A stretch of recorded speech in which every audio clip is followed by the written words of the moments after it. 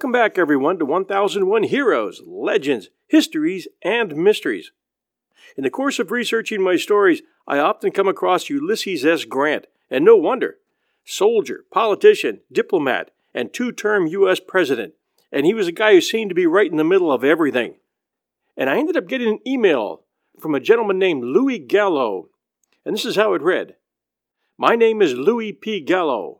I've been an editor of historical documents at the Ulysses S. Grant Presidential Library at Mississippi State University since September of 2014. During my time at the USGPL, my colleagues and I have published the first completely annotated edition of Grant's personal memoirs through Harvard University Press. The book has sold over 10,000 copies and has won the 2017 Army Historical Foundation Distinguished Writing Award in the Journals, Memoirs, and Letters category. It also won the Mississippi Library Association's 2018 Mississippi Author Adult Nonfiction Award. It's been reviewed by the New York Times, the Wall Street Journal, the New Yorker, the New York Review of Books, Journal of Southern History, and the Library Journal.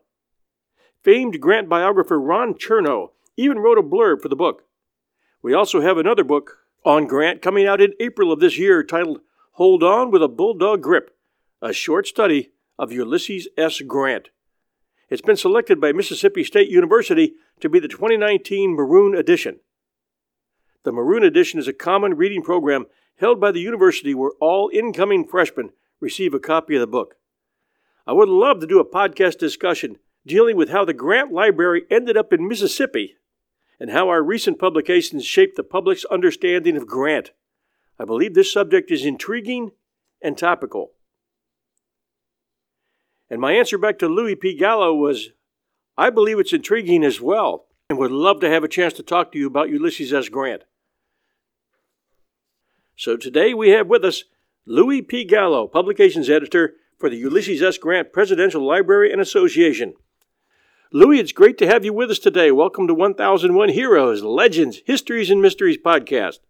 Well, I thank you for having me. I'm really excited to be here today. If you wouldn't mind, please share with us a little bit about your background and what started your interest in Ulysses S. Grant, and also tell us how in the world did the U.S. Grant Library end up in Mississippi? Yeah, perfect. Yeah. So, my whole entire life growing up, I had always been fascinated by the presidency and history, of course. And so my goal was to become a historian eventually one day. And so I went to college. I got a bachelor's degree in history, and then I got a master's degree in American Studies with a focus on public and applied history. And so that kind of really got me started, which is where I discovered the field of documentary editing. Now, documentary editing does not deal with filmmaking, as most people think it does. It actually deals with the editing of historical documents. And so there was a really practical skill that I could use in studying history, and so I decided to take that route. I actually got my start, just basically volunteering at local museums, and then that's when I got my first internship. Actually, was at the Bataan Death March Museum in Wellsburg, West Virginia, and then from there I got an internship at the National McKinley Birthplace Museum in Niles, Ohio, which is a really great experience. That's where I really start to dive into the presidency and understanding the significance of presidential history. From there, I actually had some experience working on the Frederick Douglass Papers, which actually I think helped me get this job here at the Ulysses S. Grant Presidential Library. This job opened up back in September of 2014. I applied and I got the job. To my surprise, I saw that it was located in Mississippi, in Starkville, Mississippi, at Mississippi State University, not to be confused with Ole Miss. Two different schools. But when I first saw that, I remember I was kind of dumbfounded. I thought it was a typo. I said, how is the Grant Library in Mississippi, right? As most people would react. And I did some research, and sure enough, it's here in Mississippi. Now that I work here, I now know the history of how it got here, which I can tell you about. So the history of the library itself started actually with the centennial of the Civil War in 1961. 1961, the Civil War Commissions of Ohio, New York, and Illinois came together to form the Ulysses S. Grant Association. Now, the original goal of the association was to compile all of the known documents related to Grant and to publish them into book form. And so what they did is they hired John Y. Simon, who was a recent Harvard grad, to work as the executive director and managing editor of the project. And so for the first couple of years, the project was located at the Ohio Historical Society. And Dr. Simon spent his time essentially just collecting every document that he could possibly find. Initially, they thought that they were going to get maybe 15 volumes. They ended up with 32 altogether volumes of the papers of Ulysses S. Grant. And that really, the published volumes only really account for about 20% of the entire collection. And so there's 80% of the collection is actually unpublished, which is very impressive. But the first volume was published in 1967, I believe. And for the next 40 years, Dr. Simon just continually just pumped out every volume he possibly could until 2008. Also, during that time, the project actually moved to Southern Illinois University. There's at least there's a connection between Grant and Illinois, and so it kind of made sense for it to be there. Sadly, in 2008, Dr. Simon passed away. And so the project needed to find a new home, and they needed a new executive director and managing editor. And so they looked around, and they actually got in touch with Mississippi State University. Now, Mississippi State University is home to Dr. John F. Marszalek. Dr. John F. Marszalek, he's one of the most well-known Civil War scholars out there. He basically wrote the book on Sherman, and he had taught at Mississippi State since 1973. And so he agreed to take on the role as executive director. Mississippi State University actually offered institutional support for the project. And so they then decided to move it down here. Even to strengthen the argument even more, there is a historical connection between Grant and Mississippi, right? If you think about it, without Mississippi, we probably wouldn't know who Grant was, Vicksburg, right? Right. With him capturing Vicksburg, it essentially catapults him to the national stage, and so he fought here for 2 years, and so there is a connection. Also, Grant never really had a place that he identified as his home. Obviously, he was born in Ohio. He grew up near Cincinnati, but then from there, after he went to West Point in 1839, he was all over the place for most of his life. From there on out, spent time in St. Louis, where he met his future wife Julia. From there, he fights in the Mexican-American War, and then when he comes back from the war, again, he's just shipped all over the place. He's shipped to Michigan, to New York, and then eventually out to the West Coast. And then once he comes back from there, he moves back to St. Louis, and then the Civil War breaks out. And then so for the next 4 years, he's he's everywhere. And then after that, he becomes the president, and eventually he ends up in New York near the end of his life. And so it's really hard to identify where his hometown is, or his home is. And so it makes sense for it to not be in Ohio, right? It didn't have to be, the library didn't have to be in Ohio, right? I think it's understandable that it ended up in Mississippi. Every time I research 19th century stories, somehow or other Grant gets in the middle of it. I find now, looking at him, his life and career were incredible. He had to, because of all he was involved in, I would guess that by 1880, 1890, his name was probably one of the best known, not only in the U.S., but in the world, for what he had done and what he'd been involved in. Here's a guy who was in the Mexican-American War. He was Lincoln's go-to guy during the Civil War. He had 2 full terms as president during Reconstruction, during Indian Wars. I mean, he was in the middle of literally everything. What I hope we'll have a chance to talk about is he seemed to get a bad rap from some of the writers in the early 20th century, but that has pretty much turned around. And after looking at documents and from people like you who have really gone deep on his life and career and what he's accomplished, he's really turning out. I think he's gone way up on the presidential effectiveness list in terms of things he was involved in and the legend that he left. His early life is really, I would say, the most mysterious part of Grant, of his story. Like I said, he was born in Ohio, in the Ohio Valley, in Point Pleasant, Ohio. The family then moved to Georgetown, Ohio, right outside of Cincinnati. And his father owned a tannery during that time. And surprisingly, most of his family members were actually abolitionists. His father even lived with John Brown when he was a child, believe it or not, which is a fact that I just find fascinating. Now, the abolitionist views of the family didn't really necessarily rub off on Grant at an early age. There's a letter that he wrote, I believe it was either during the war, the Civil War, or right after, where he said that growing up, he never considered himself an abolitionist. And from what I can tell, he really was kind of indifferent towards slavery in his early years, and then that view kind of changes and evolves over time as he grows up. But like I said, he lived in Georgetown during most of his childhood, and then when he became a young lad of 17 years old, his father decided that he was going to go to West Point military, or the United States Military Academy in West Point, New York. Now, at first, Grant was reluctant, to say the least. He did not want to go into the military. But his father said, "Look, we have an opportunity at a free education, and you're going." And so Grant didn't have a choice, and so he ended up going to West Point in 1839. He graduated in the middle of his class, which is one of those myths that surround Grant, that he graduated near the bottom of his class. He didn't. He actually graduated right in the middle. And from there, like I said, he was then stationed and moved to Jefferson Barracks in St. Louis, Missouri. And that's where he met his future wife, Julia Dent Grant.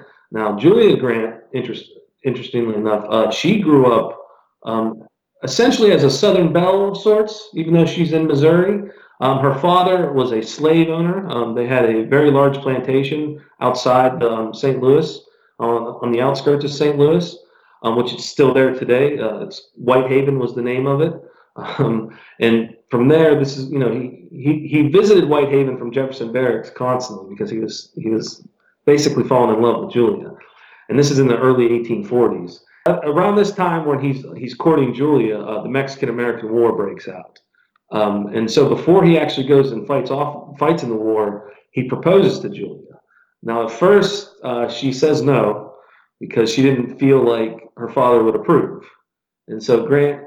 He asks again, and she finally agrees to it, but they kind of kept it a secret. He gave her his class ring, kind of as an engagement ring. And so he went off and fought in the war. He was gone for, I think, almost 4 years fighting in the war, or at least fighting in the war and then being shipped around. And then when he comes back in 1848, him and Julia marry within a month, I think, upon his return. And so from there, he's still in the military. He's still a military man, and he's still being shipped around all over the place. And so in the 1850s, like I said, he's stationed in Michigan at some point. They move him to New York. And then during that time period is when his wife actually has their first child, Frederick Dent Grant. And then she gets pregnant again. And when she's pregnant with the second child, Grant is actually then shipped out to the West Coast in California. Now, Julia wanted to go with him, but he says, "You're pregnant. I don't think it would be a good idea for you to travel all the way out to the West Coast." So she stays in St. Louis while he goes out to the West Coast. Now, his time in the West Coast it's a bad time for him. I would label him as depressed at that time. He's away from his family. He's lucky to get a letter from them every now and then. So he's not the happiest person. The record shows that it's kind of difficult to know exactly what's going on with him. There are rumors that he's starting to drink, which could be true. The culture of the military at that time is there's a lot of alcohol being tossed around. And like I said, when you're in that state where you're kind of depressed, you're away from your family, you don't really have much to do, I think it's understandable why he would turn to liquor. But with that said, there isn't really any solid documentary proof that shows that he was drinking, but he actually ends up resigning, and the rumor is that he resigned because of his drinking. And from there, he returns back to St. Louis with his family, where he finally meets his second son, who he hadn't seen for the first 2 years of his life. And things kind of get even worse for Grant at that point. He tries his hand at farming. It doesn't go over very well. He tries some other ventures that fail, and he actually ends up at one point even selling firewood on the streets of St. Louis in the late 50s. So things aren't going very well. It's around this time that his father-in-law, who I said was a slave owner, actually gave Grant one of his slaves, a man named William Jones. And Jones helped Grant with his farming for about a year until 1859, when, for some reason, which we don't know why, Grant gives William Jones his freedom. Now, we have the manumission document that shows, how it went down, but he never gave a reason as to why he actually gave William his freedom. And it's even more confusing because, like I said, this is a tough time for Grant financially. And so he could have easily have just sold William, but he decided to give him his freedom. And so I think that might be the start of his, the evolution of his views on slavery. He's working directly with this man who's roughly the same age as him, who's probably separated from his family too, and so he's probably starting to empathize. I'm just speculating here. But then, obviously, after that, 1861, the Civil War breaks out, and then from there, kind of everything changes for Grant. As a president, with regard to his methods and means of reconstruction, and didn't he do a lot to forward their situation? Yeah, so that's kind of where I think you see a shift in the view of Grant recently. People are starting to learn about Grant's progressive stance on civil rights. He advocated for and signed civil rights legislation for African Americans, something that no other president would do until LBJ nearly 100 years later. Also, his dismantling of the KKK with the Enforcement Acts of 1870 and 1871, I believe, that really elevated his legacy in the eyes of modern historians. And I wanted to go back just quickly on the Mexican-American War. Wasn't he known for valor during that war, and did he not learn a lot on how to command? Yeah, most certainly. Maybe not so much he didn't really learn much in command as he did in understanding logistics, I think, because during that time he was actually a quartermaster, and so that's when he really learns how to move and how army moves and what it takes. And there are instances of valor, like you're speaking of. There are some stories where during one of the battles they needed to get information to one of the generals, and so Grant decided to get on his horse and pretty much cross enemy fire. And to avoid being shot, the story is he rode side saddle on the horse, like on the opposite side of the horse, and made it past the enemy lines. And so that's one story. The other story was when they're during the battle for Mexico City, as they're moving into the city, Grant actually gets a howitzer and goes and finds a church steeple and goes up to the top of the church steeple with his howitzer and gives cover for the men moving into the city. And so those are the big stories related to Grant during the Mexican-American War. But I think what's interesting is maybe to the point that you're talking about. He fought under both Zachary Taylor and Winfield Scott during the Mexican-American War. And both of those men, they had different styles of leadership. Zachary Taylor was a little bit more reserved, quieter. He didn't dress very nicely. I believe his nickname was Old Rough and Ready, I believe, for a reason. Winfield Scott, on the other hand, was the exact opposite. He was all about pomp. He was all about looking the part. And so he had an experience with both sides of the spectrum, I think, there during the war, which probably informed his command style during the Civil War. And what was his command style during the Civil War? What was he known for, and how did he dress? He was not your spit and polish type of guy, was he? Not at all. And I think, in my opinion, I think he gets that from Zachary Taylor, right? I think, and again, I can't speak for Grant. This is just my perception of his command style. But I think he understood that being unpretentious allowed for his men to believe in him more, right? He kind of got down on their level, and that they trusted him because of it, I think. But speaking of his style, he was obviously a very aggressive general, as opposed to most of the political generals during the time who were very hesitant. They're very hesitant to go into battle, for political reasons, I think.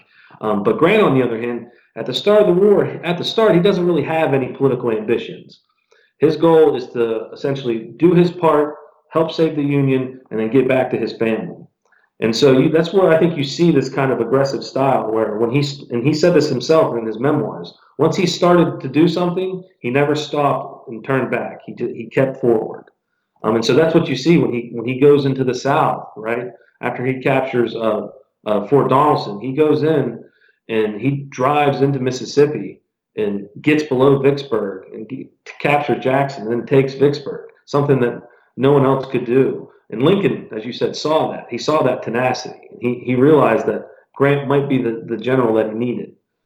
And so from there, he goes to Chattanooga, again, another strong Confederate stronghold that the Union just can't get a hold of.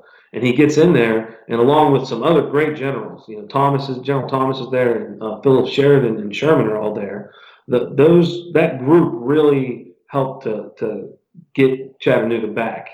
And from that point on, Grant is really catapulted, because that's when Lincoln moves him to the east and he takes command over the entire army, and then just goes on a full assault. He sends Sherman through Georgia. He's got Sheridan moving through the Shenandoah Valley while he's trying to capture Robert E. Lee's Army of Northern Virginia. Head to head, Robert E. Lee had a reputation for being a tremendous commander and a very savvy general in war. How did Grant stack up with Robert E. Lee? Yeah. So from a tactical standpoint, I think Robert E. Lee holds the advantage. I think he was a much better tactician than Grant was. But when it comes to overall strategy, Grant's strategy, I think Grant has the advantage. You can just see that, like I said, in the way that he attacked Lee, not just Lee, but attacks the Confederate Army in the East. His strategy is way more effective than Lee. And this is also why you see on an individual battle level, Lee would sometimes get the upper hand over Grant, because Lee was just, like you're saying, just a brilliant tactician. He was a brilliant general. And so it's, he's weaker in some areas, but stronger in others, I would say. Take a few minutes and describe the Vicksburg campaign from Grant's perspective. Yeah. So that, like I said, if I had to use one word, I would say tenacious. At first, he tries to take Vicksburg by land from the north coming down. That fails miserably because to maintain that kind of supply line is very difficult, especially when you have someone like Nathan Bedford Forrest just coming through and cutting off every supply that he possibly could during that time. And most generals, I think, would have retreated back and maybe given up, or at least not have been as tenacious. But Grant was not that kind of general. Grant decided, you know what, my goal is to capture Vicksburg. I'm going to do it. And so from that point, he decides that he's going to use the Mississippi River, get past Vicksburg, get below Vicksburg, cross over there, and then, because by doing so, your supply lines aren't as long, right? And so then he's able to move into Mississippi from south of Vicksburg, capture Jackson, the capital, and then he's basically cut off the supply route for Vicksburg, and then he just surrounds Vicksburg, and then just essentially executes a war of attrition on the city of Vicksburg, cuts it off from every angle, and then he sends Sherman to kind of stop Joseph Johnson's forces who are coming from the east, and just as Lincoln would say, chew and choke as much as possible. And that's what he did until they had to break and give up and surrender. And it was really, I mean, this is something that people study to this day, right? In most military institutions, they study Grant's tactics and strategies because they were so effective. How important was Vicksburg to the South? Oh, it was very important. So I think Lincoln said it was the key, right? So if the goal is to kind of smother the Confederacy, they executed the Anaconda Plan, which was proposed, I believe, by the aging Winfield Scott, which essentially is you just cut off everything. You control the East Coast, and then once you can control the Mississippi, then you can kind of just, like I said, just suffocate it essentially. And so, as Lincoln said, it's the key, and he wanted Grant to put it in his pocket, and Grant was able to do that. Tell us a little bit about Shiloh and the aftermath, and also, do you have any stories of Grant on a personal level during the Civil War in his position as general? Yeah, I mean, I can tell you about there's a well-known story about Grant at Shiloh. So the Battle of Shiloh, this is in southern Tennessee, right on the Mississippi border. This is the first real big engagement of the Civil War. It was a 2-day battle that was catastrophic for the Union on the first day. Grant's men were situated near the Shiloh church, and that's when Albert Sidney Johnston decided to attack Grant's men. And it was an incredible battle. Like I said, on the first day, Grant lost all kinds of men. His lines were pushed back all the way up against the Tennessee River, and it was not looking good. And so that first night, Grant, he's trying to regroup and think what he's going to do. And so the first thing he does, he thinks, it's pouring down rain, and so he goes into this field hospital essentially, and he talks about this in his memoirs about how he couldn't take the screams and the sounds of the hospital. It was just too much for him, and so he decided to just pick up and go lay out underneath a tree in the pouring rain. And as he's sitting there, I mean, you can just picture it, right? He's sitting there, it's pouring down rain, he's smoking his cigar, and Sherman walks up to him and he says, we've had the devil's day, haven't we? And the story goes, Grant looks up at Sherman and he says, yeah, but we'll whoop him tomorrow, though. To me, I mean, that's not only like that scene, just, an incredible scene, but I think it really speaks volumes about who Grant was as a general. Right, talking about this tenacious kind of mentality. Again, most generals would have taken the army, moved it on the other side of the river, and tried to regroup there. But Grant didn't. He held the ground there after that first day, and then sure enough, on that second day, he was able to push back the Confederates, and the Confederates retreated all the way back into Corinth, Mississippi. But it was one of those battles it was just brutal. I believe there were more casualties at that one battle than every other American war prior. So all the men who died in the Revolutionary War, the War of 1812, the Mexican-American War, did not total the number of casualties at Shiloh. So it just gives you an idea of just how impactful that battle was. Yeah, it was a terrible, terrible time. Yes. When war became mechanized. Yeah, and that's really when, for Grant, he knew that this war wasn't going to be a short war, right? Leading up to that point, he thought that it might have been just kind of like a little bit of resistance at first, and it would have been over quickly. But he realized after that, he was like, no, this is going to take a while and a lot of fighting. Any idea what caused the turnaround at Shiloh? Well, so you've got reinforcements coming. I believe Buell's army comes after that near the end of that first day, and that really helps Grant. Also, too. From my standpoint, I think the Confederacy making that attack, I think they made a mistake by making that attack on the first day. They're fighting a defensive war at that point. And so, in my opinion, if Albert Sidney Johnston would have just stayed in Corinth and reinforced all of his men in Corinth, he would have been able to put up a stronger fight against Grant when Grant moved in towards him. But he decided to go on the offensive, and I think that was really the downfall for the Confederacy because he just couldn't handle the manpower that Grant had. Tell us a little bit about Chattanooga and his promotion. Yeah, certainly. So Chattanooga, again, was a very big turning point for Grant. They call it the Battle in the Clouds. I'm not sure if you've ever been to Chattanooga, but it's an incredible city. So when Grant arrives in Chattanooga, the Union Army is essentially starving, and it does not look good for them. And so Grant he gets in there. He takes some advice from his generals, like I said, you have Thomas and Sheridan and Sherman on what to do. And so he sets up shop essentially in the city itself, and then with the mission of capturing Missionary Ridge, which is on top of Missionary Ridge is where all the Confederates are aligned. And also the other goal was to take Lookout Mountain. And what's really incredible about that battle is that Grant can see the whole thing as it's unfolding just because of the geography of the battle itself. And so what he does is he sends Sherman on the left, kind of as a feint, to kind of to force the Confederates to move their men over to their right, while at the same time he's sending Joseph Hooker up Lookout Mountain and Philip Sheridan towards Missionary Ridge. Now, I believe that the initial plan was for Sheridan to kind of get to the bottom of Missionary Ridge and wait and kind of see how things developed. But Sheridan took it on himself because he recognized that he could actually take the ridge, and he just goes up and essentially he captures it. And like I said, it's really a team effort at that point. I mean, Grant obviously is the commanding general at the time, but with all of his men, he's able to take Missionary Ridge and to take Lookout Mountain, and it becomes a success. So I think the Battle of Chattanooga is really what catapults him into the national stage. I mean, that's what really gets him.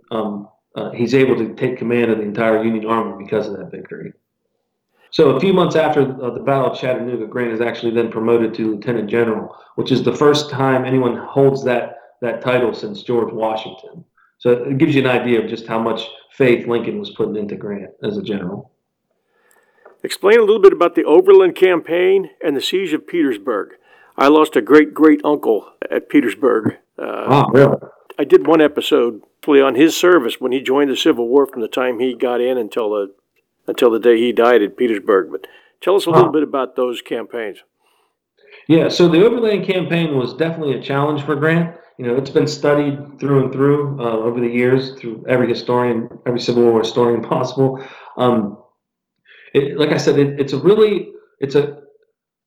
an effort by Grant and Sherman and the rest of the high command of the Union to really put an end to the war.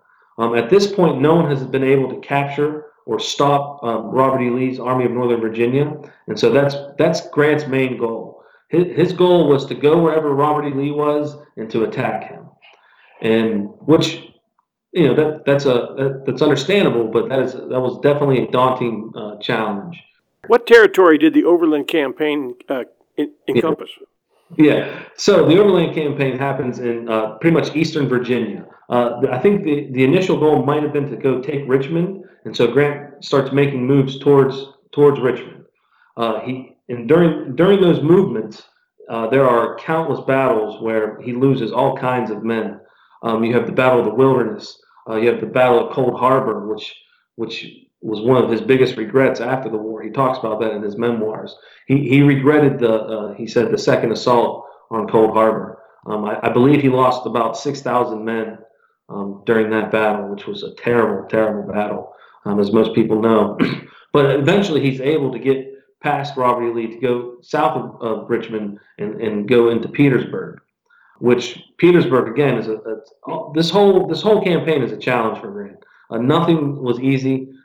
He's fighting in an enemy territory. He doesn't know the land as well as Robert E. Lee does. He might have more men, but it's always tougher when you're on the offensive fighting a defensive army. But like I said, he's able to get to Petersburg.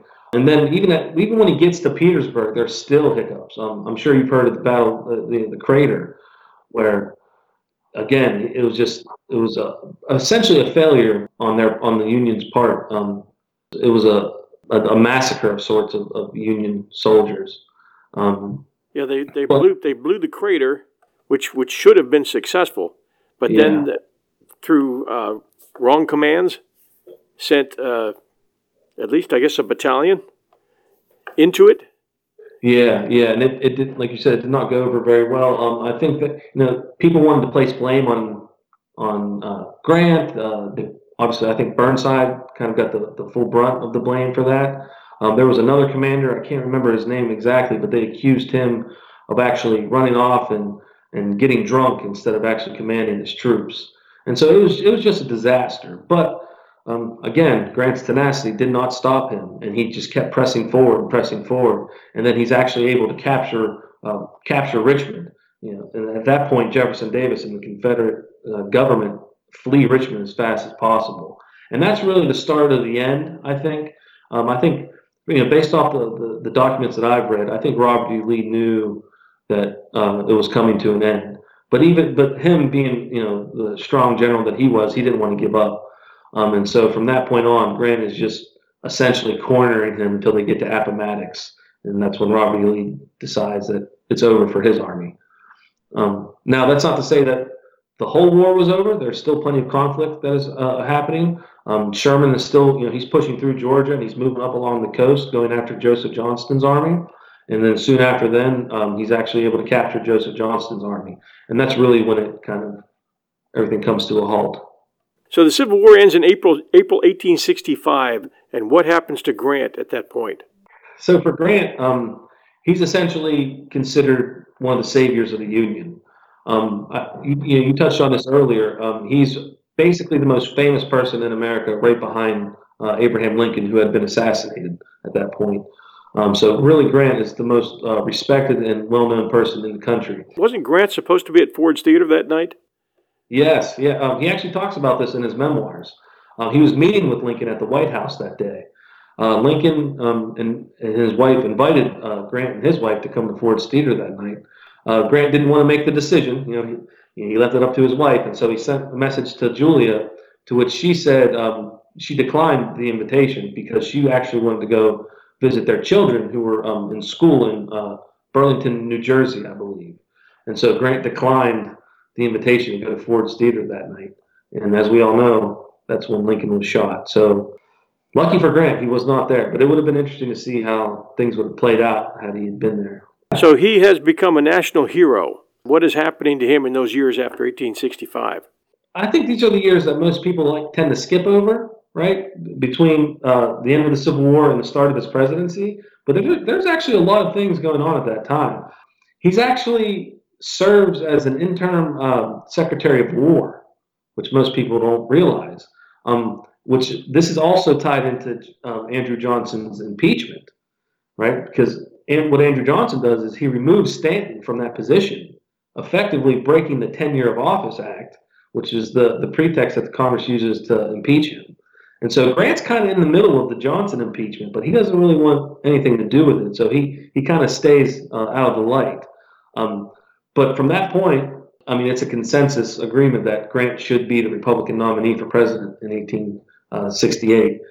And so he gets the nomination. He runs on the platform of "Let us have peace," and he wins. I don't think anybody was surprised that Grant won the presidency. Now, I always like to make this point too, because most people don't realize this either. There were a lot of people in the South who respected Grant at this time. Believe it or not, we tend to think today that there's no way the South would have liked someone like General Grant, but they did. Because he was so kind to Robert E. Lee at Appomattox, because he let him, he let him go. He let his army go. Let Robert E. Lee's army go. He let them keep their sidearms and their horses. They respected Grant for that, and because of that, he actually won the state of Mississippi in 1872 when he ran for president the second time, which is a fact that just surprises me, even knowing it. What were the major controversies during his presidency? What kind of challenges did he face?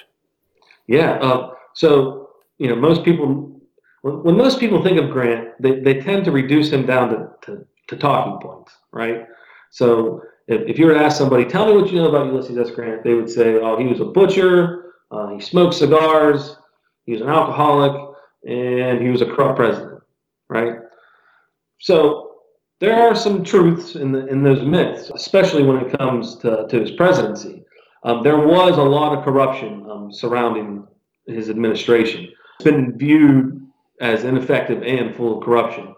Even though Grant himself was never directly implicated in any scandal, his administration was chock full of corrupt people, which contextually speaking was the norm. It was called the Gilded Age for a reason. There were all kinds of economic opportunities, but with those opportunities came greed and corruption. But interestingly, though, that reputation, like we touched on a little bit earlier, has changed a little bit. It's been on the ascension recently.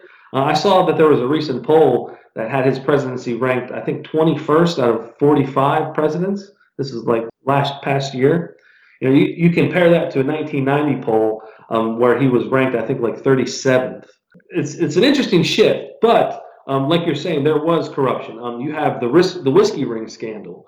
The whiskey ring scandal, essentially, one of his right-hand men, Orville Babcock, was involved in this scandal. Orville Babcock actually served with Grant at Vicksburg, and then became a part of Grant's administration.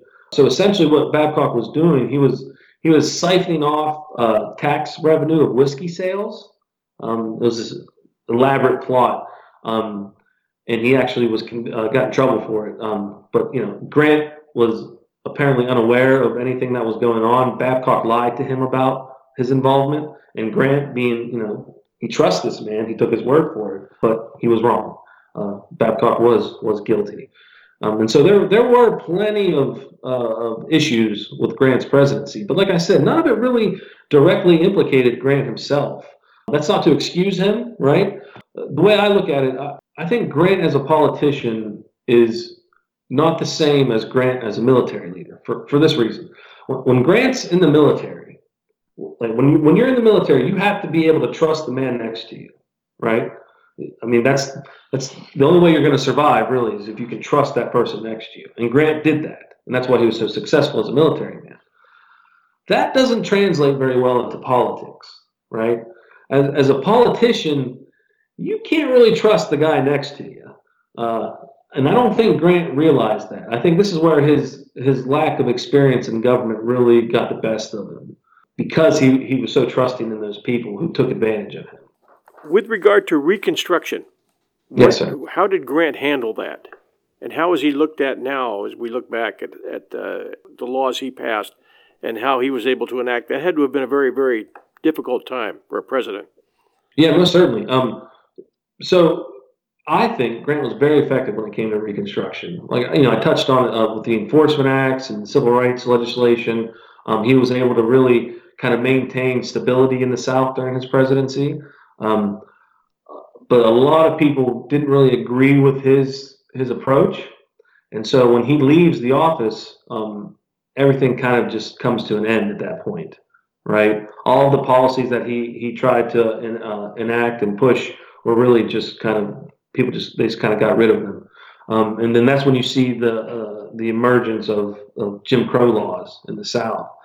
And then you have basically, like, for example, like the state of Mississippi, they changed their constitution in the 1890s, which by doing so essentially just gets rid of any kind of civil rights advancements that they had done during Grant's administration. And so after Grant leaves the office, everything kind of falls apart when it comes to Reconstruction. What was Grant's contribution with regard to Indian relations and also with regard to the Jewish element? Yeah, no, these are great questions. In America. Yeah, certainly. So, as with most things, Grant, his Indian policy was complex, to say the least. At the start of his presidency, he implemented what he called a peace policy toward the natives. Basically, the policy worked towards making peace with them by supporting their transition onto reservations and attempting to Americanize them or assimilate them into American culture through Christianization. There was even talk of making them citizens, which didn't end up happening, I think, until the 1920s, I believe. But not surprisingly, this is still, it's a dramatic shift from how the U.S. government handled the natives in the decades leading up to his presidency. I mean, talks of citizenship were completely out of the question for someone like Andrew Jackson, for example. So he was very progressive when it came to his Native American policy at first. Which is amazing, because I think he was president when Custer was massacred. Right. So it shifts. A lot of American sympathies against the Indians at that point. Yes. So things changed though. So at the start of his presidency, like I said, he's very progressive with his policy. In 1869, he actually appointed the first Native American, a man named Elias Parker, as Commissioner of Indian Affairs. Now, Parker was a close confidant of Grant's. He was a Seneca Indian who served on Grant's staff during the Civil War, and he was most well known for drafting the final terms of surrender in Appomattox. And so, as a Commissioner of Indian Affairs, Parker was able to really successfully carry out Grant's peace policy. Now, at the same time, there are people in government who don't really accept Parker, as a Native American in high office, or Grant's peace policy. They're still the old guard, where they see the Indians as savages who can't be civilized. And so their goal was to just get them out of the way, essentially. And so by 1871, Parker had been unjustly forced out of that position as commissioner. And from there on, everything about Grant's peace policy just kind of devolves. To make matters even worse, there was an economic panic in 1873. That puts a lot of pressure on Grant, to allow, for example, to allow miners to settle in the Black Hills because of the prospect of gold, which would kind of help ease the problems of this panic. And so Grant has to deal with this, and the way he deals with this is by negotiating with the Indians. But after trying to negotiate with them, with the tribal leaders, it kind of falls apart. And he's unable to prevent the miners from moving into the Black Hills.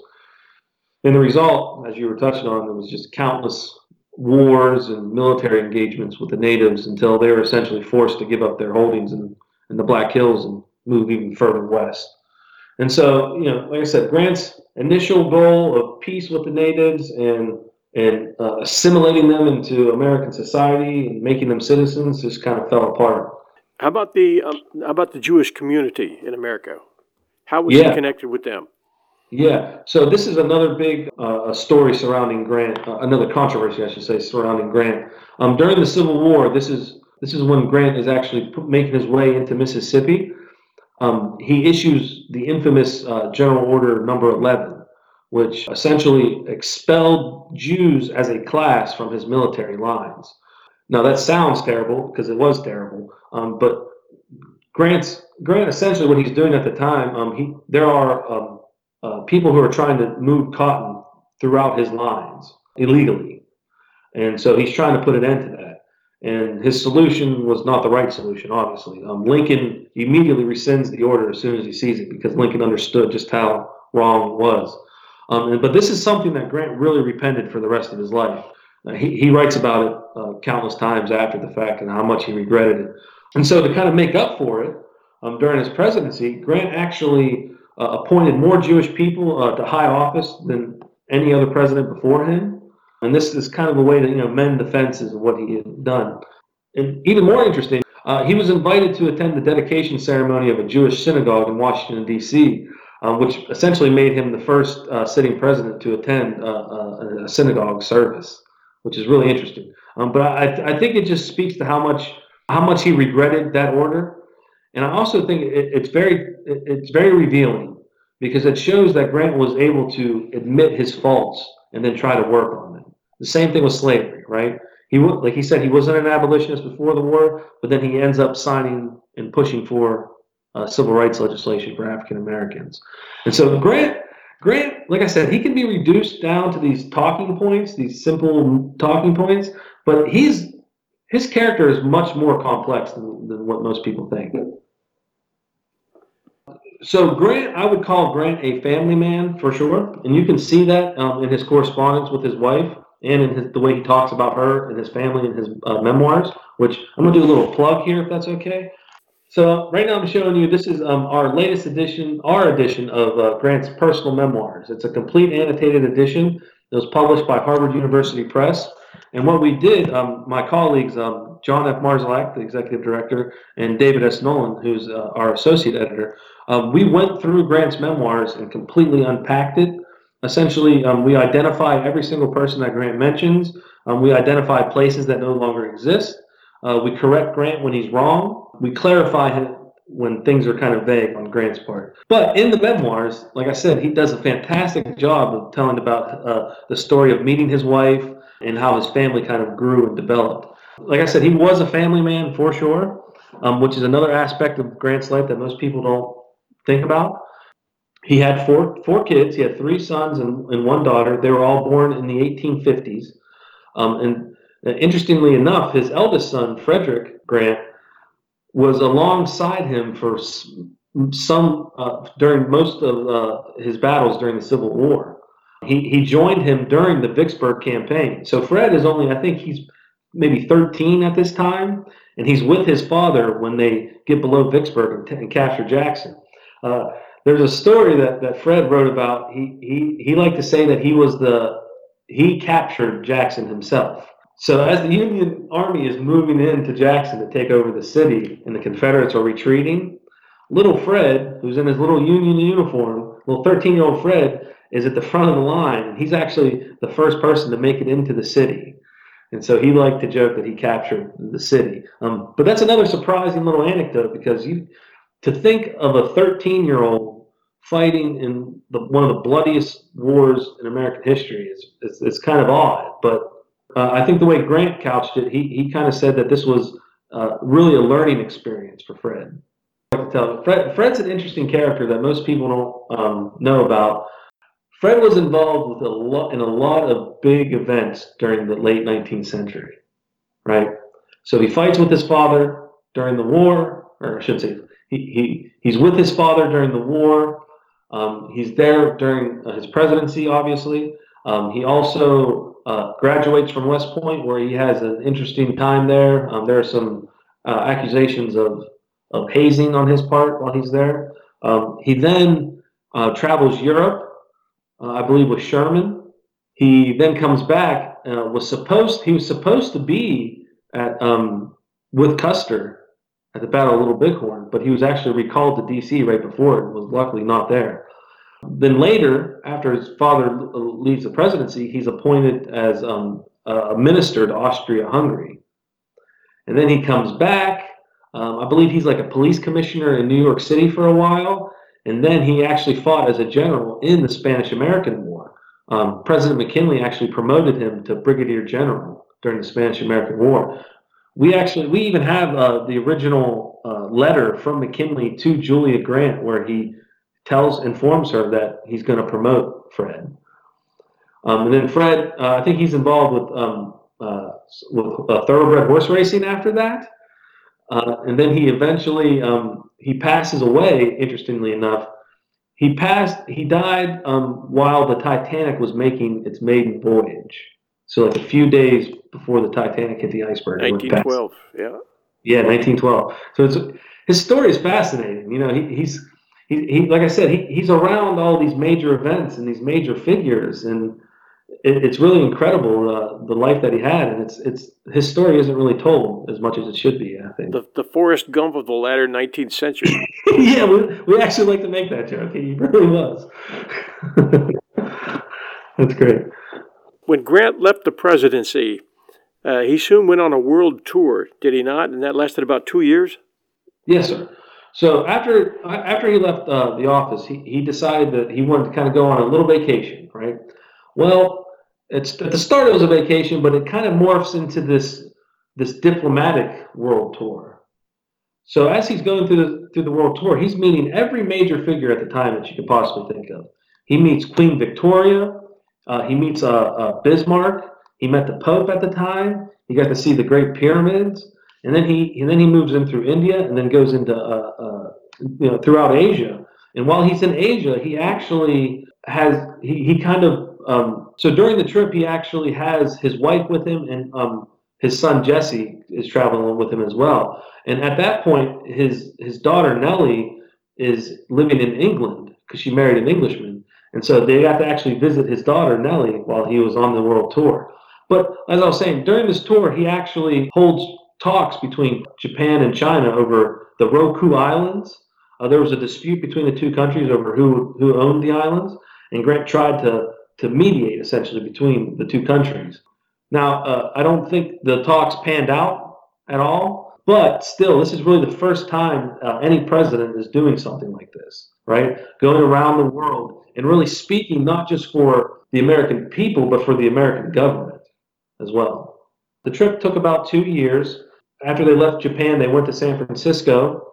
And then once they arrived in San Francisco to great fanfare, they then moved throughout the country, and they visited, I think him and Julia actually went down in a mine at one point in Nevada.